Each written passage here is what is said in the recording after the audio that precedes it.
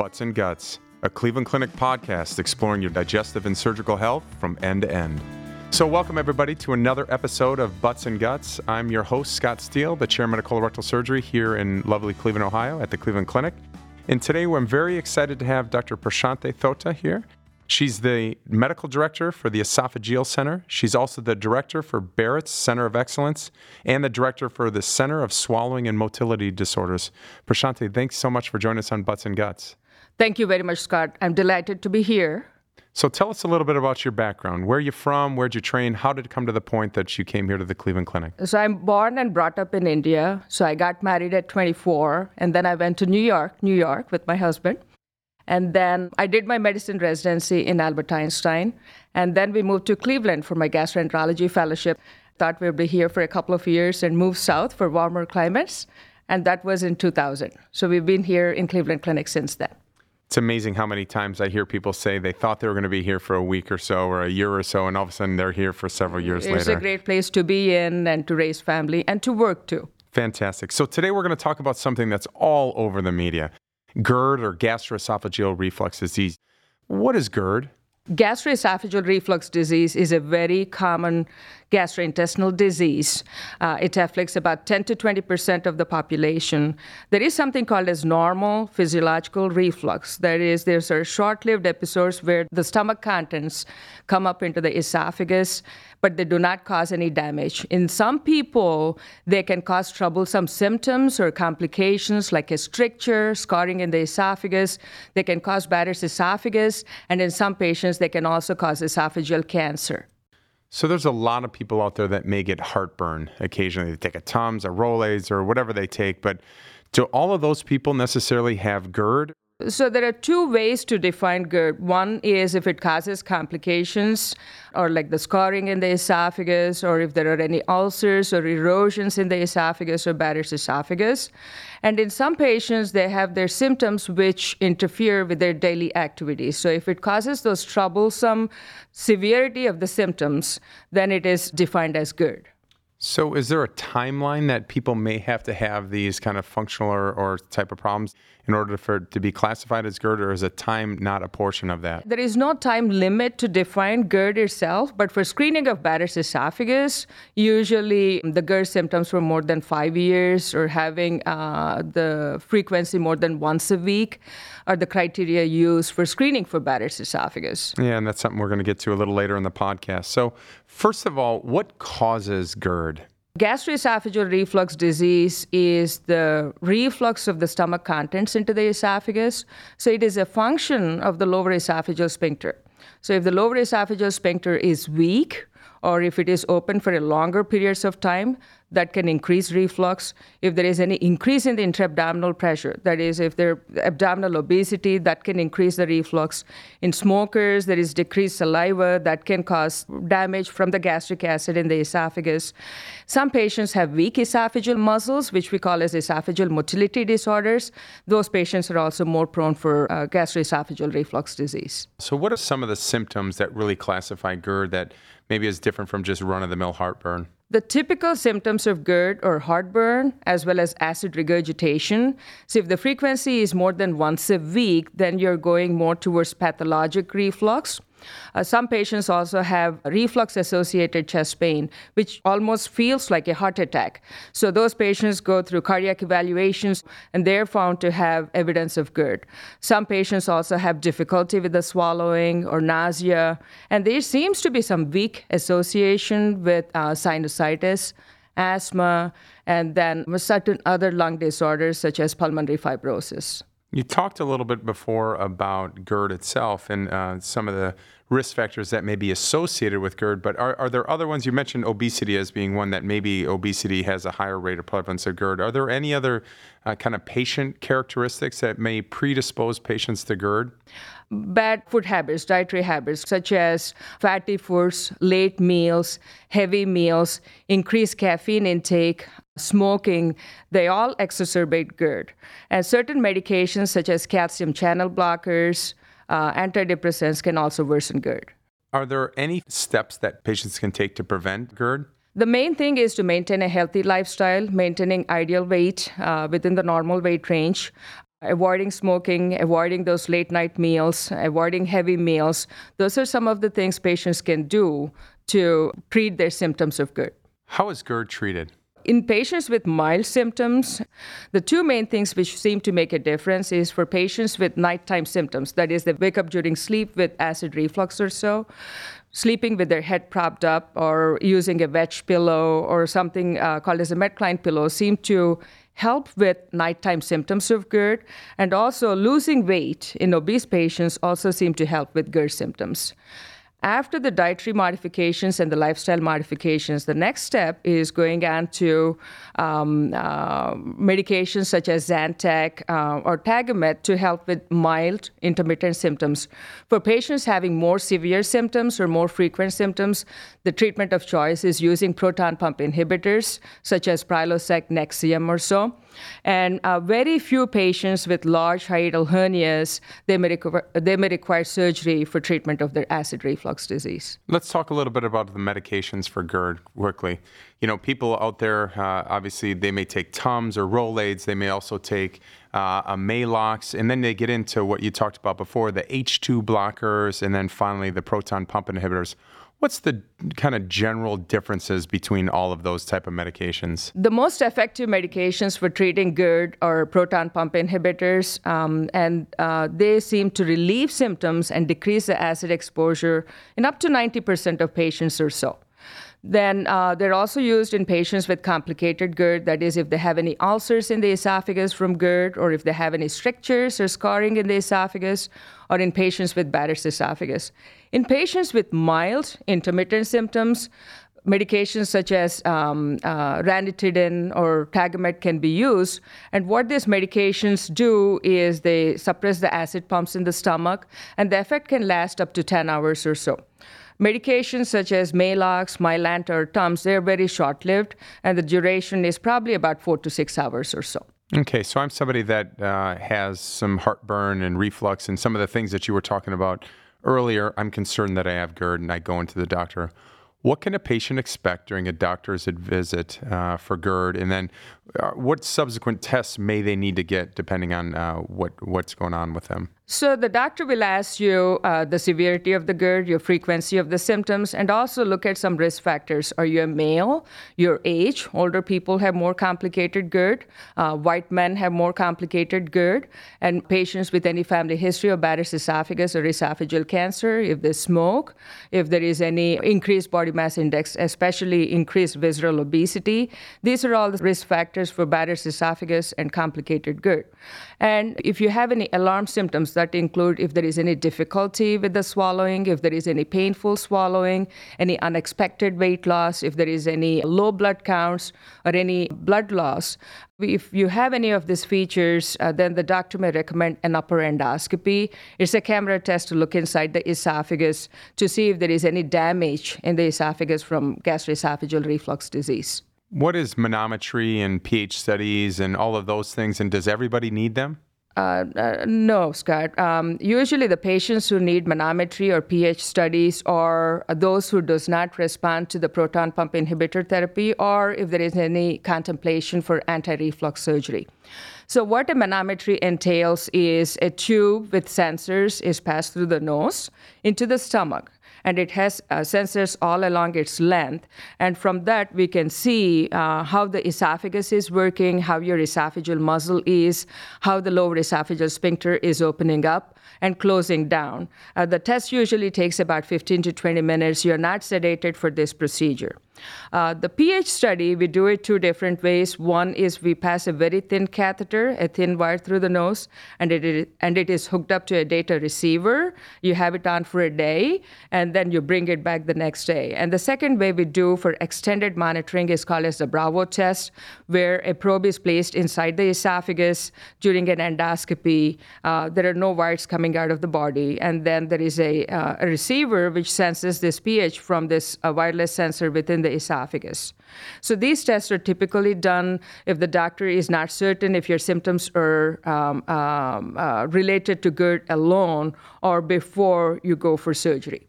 So obviously, you're an esophageal expert and you'd see a lot of these patients, but What is it, or when do you decide this is somebody that's not responding to medications and then you're going to refer them on to surgery? And can you talk a little bit about, maybe in a broad context, what the surgeries involve? So usually when the patients are not responding to twice-a-day proton pump inhibitors, then we start doing the testing. Then if the esophageal manometry shows that the motility of the esophagus, if the esophageal muscle seems to be okay, and then the pH test is abnormal, that means it shows increased amount of acid exposure in the esophagus.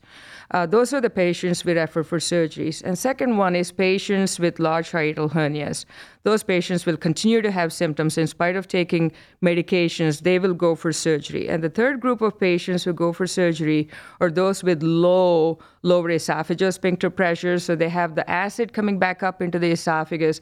They have food coming back up into the esophagus when they bend down, or with any activities where there is any increase in the intra-abdominal pressure. So these are the indications for surgery. Less than 1% of patients with acid reflux disease require surgery.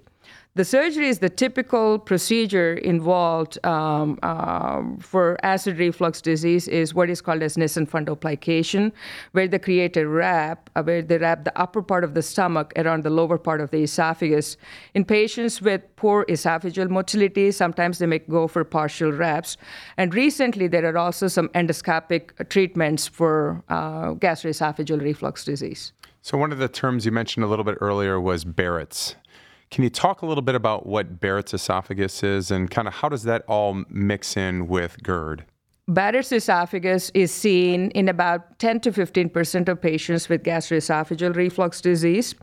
The patients do not have any different symptoms than any typical GERD population. Barrett's esophagus is a change in the lining of the esophagus, and then it is actually a response, an adaptive response to long-term acid reflux disease. So that Barrett's mucosa is more resistant to acid than the normal esophageal mucosa. But however, it has a precancerous potential. So the way we make a diagnosis of Barrett's esophagus is by doing an upper endoscopy. That's a camera test to look inside the esophagus. And then we do biopsies to look for certain specific cells called as the Goblet cells or intestinal metaplasia to make a diagnosis of Barrett's esophagus. There are certain risk factors for Barrett's esophagus. Men are more prone for Barrett's esophagus. Older men, more than 50, white men, patients with large hiatal hernias, patients with family history of esophageal cancer or Barrett's esophagus, smokers. These are all risk factors for Barrett's esophagus. So in patients with chronic GERD symptoms with one or more of these risk factors, we do an upper endoscopy to screen for Barrett's esophagus. And how is Barrett's treated? It depends on what we see on the endoscopy and the biopsies.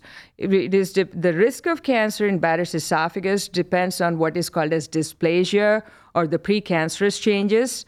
And in patients with non-dysplastic Barrett's, that is about 95% of patients with Barrett's esophagus, they're kept under surveillance. So those patients go through endoscopy every 3 to 5 years or so. Then in patients with low-grade dysplasia, and especially if it seems to be persistent, those patients go for endoscopic eradication treatments where we burn the Barrett's tissue, and these are outpatient endoscopic procedures. In patients with high-grade dysplasia, as of 10 years ago, they were going for esophagectomy, where the entire esophagus is removed and the stomach is brought up and hooked up to the upper esophagus in the neck. But recently, in the past decade, we started doing these endoscopic treatments called as endoscopic mucosal resection, as well as radiofrequency ablation. These are all outpatient procedures, high success rate, more than 90% success rate, but there are multiple sessions, and once we treat them, they continue to be under surveillance. Is there any light therapy or something that I was reading about in terms of the Barrett's, in terms of ablation? Are they still doing things like that? There used to be photodynamic therapy back in the early 2000s or so, but it is associated with increased photosensitivity. Patients could not go out for up to 4 weeks after the procedure, and they used to have very high rates of scarring within the esophagus. Up to 50 to 80% used to have strictures. So photodynamic therapy is abandoned right right now. The standard treatment we are using for patients with Barrett's with dysplasia is radiofrequency ablation. So let's talk a little bit more about, are there any other complications from gastroesophageal reflux disease besides Barrett's? Can people go right to cancer, or do they have to go through that, or what is that link? It does. Patients with, whether they have a diagnosis of Barrett's made or not, only about 10% of the patients with esophageal adenocarcinoma have a prior diagnosis of Barrett's esophagus. So there was actually a study published in New England Journal of Medicine about 15 years back or so. Patients with weekly GERD symptoms have a 7 times higher risk of esophageal cancer than those without. So can patients progress to esophageal cancer without Barrett's? Possibly, yes. And so when you're dealing with somebody that has Barrett's, you mentioned that they might get screened at different intervals or surveyed at different intervals. Is that a tough thing for patients to go through? I mean, when patients hear the word, oh my God, I'm going to get scoped and you're going to put a scope down my throat, is that something that is pretty well tolerated? So this is a sedated endoscopy, so they do tolerate it, but there is always that fear of getting esophageal cancer, and then there is increase in the medical insurance costs too, associated with this diagnosis of Barrett's esophagus. So that is there, and recently we have started looking at other alternatives to endoscopic surveillance, like passing a balloon through to get cells from the lower esophagus, and then there is a cytosponge, and then unsedated endoscopy. But the main thing is the acceptance rate is not so great as compared to an endoscopy with sedation. So in the next 5 to 10 years, we may be able to screen more patients for Barrett's esophagus. And is there something that if you have a large amount of gastroesophageal reflux disease, if it's pretty severe symptoms, does that affect the esophagus's ability to kind of squeeze food down? Will patients get strictures, or does it affect their motility, or is there any link to any of those things? Yes, the presence of acid itself in the esophagus, it leads to 2 things. One is it can lead to inflammation. That inflammation leads to erosions within the esophagus and subsequent scarring. So these are called as peptic strictures, and then they can interfere with the ability to pass food down. The second thing is the presence of acid itself can weaken the esophageal muscle, so it interferes with the food transportation from the mouth to the mouth into the stomach.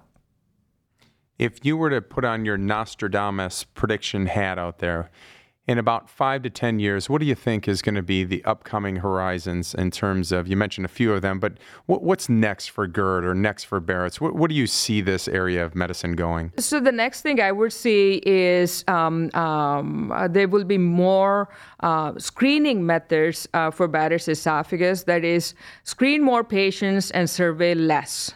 So that is one thing where it is going to be more cost effective for identifying the patients with esophageal cancer. So that is one. So I'm hoping we are actually involved with CASE in doing a study looking at balloons. So we can do that in the office. The patient comes in, swallows a capsule with a string attached to it. Once it gets into the stomach, we inflate the balloon, collect the cells from the lower esophagus and bring it out and look for Barrett's esophagus. So that's not the only thing. The other thing is what we are looking at is biomarkers. What are those patients at risk for progressing to esophageal adenocarcinoma? So that's an active area of investigation right now. So if we can identify the biomarkers in these patients, those patients can go for ablation treatments right away and then definitely reduce the risk of getting esophageal cancer in the future greatly. So those 2 are the things. And the third thing is right now the proton pump inhibitors, there seems to be association with different side effects such as weak bones, dementia, heart disease, increased risk of C. diff infections and pneumonias, but there is no better medical alternative for proton pump inhibitors at this point of time. And eventually, there is an endoscopic treatment which seems to be showing a lot of promise, is the TIF procedure, or the transoral incisionless fundoplication. The 6-year data appears to be promising. Well, that is absolutely fantastic stuff. For those listeners of the podcast, they know I like to end up every one in terms of some quick hitters. So, Prashante, to you, what's your favorite sport or activity? My favorite sport is cricket.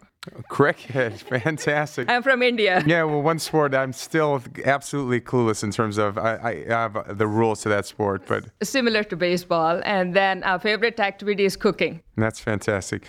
Favorite meal? Fish. What is the last book that you've read? Oh boy. It's Ayn Rand's Atlas Shrugged. Okay, and best thing that you like about being or living here in Cleveland? Cleveland is a very nice place. You have all the four seasons. It's a nice sized city. There's no traffic jams. So it's a good place to raise kids in. And then finally, just give our audience, sum up in a few words about gastroesophageal reflux disease. What's some take-home points? So gastroesophageal reflux disease is very common. There is something called a silent reflux. The main way to avoid gastroesophageal reflux disease is to maintain a healthy lifestyle and a healthy weight. Well, we can't thank you enough. And to learn more about gastroesophageal reflux disease and Barrett's esophagus, please download our free swallowing disorders treatment guide at clevelandclinic.org/swallowing disorders. That's clevelandclinic.org/swallowing disorders. And to make an appointment with a Cleveland Clinic specialist, please call 216-444-7000. That's 216-444-7000. Thanks again for joining us on Butts and Guts. You're welcome. Thank you. That wraps things up here at Cleveland Clinic. Until next time, thanks for listening to Butts and Guts.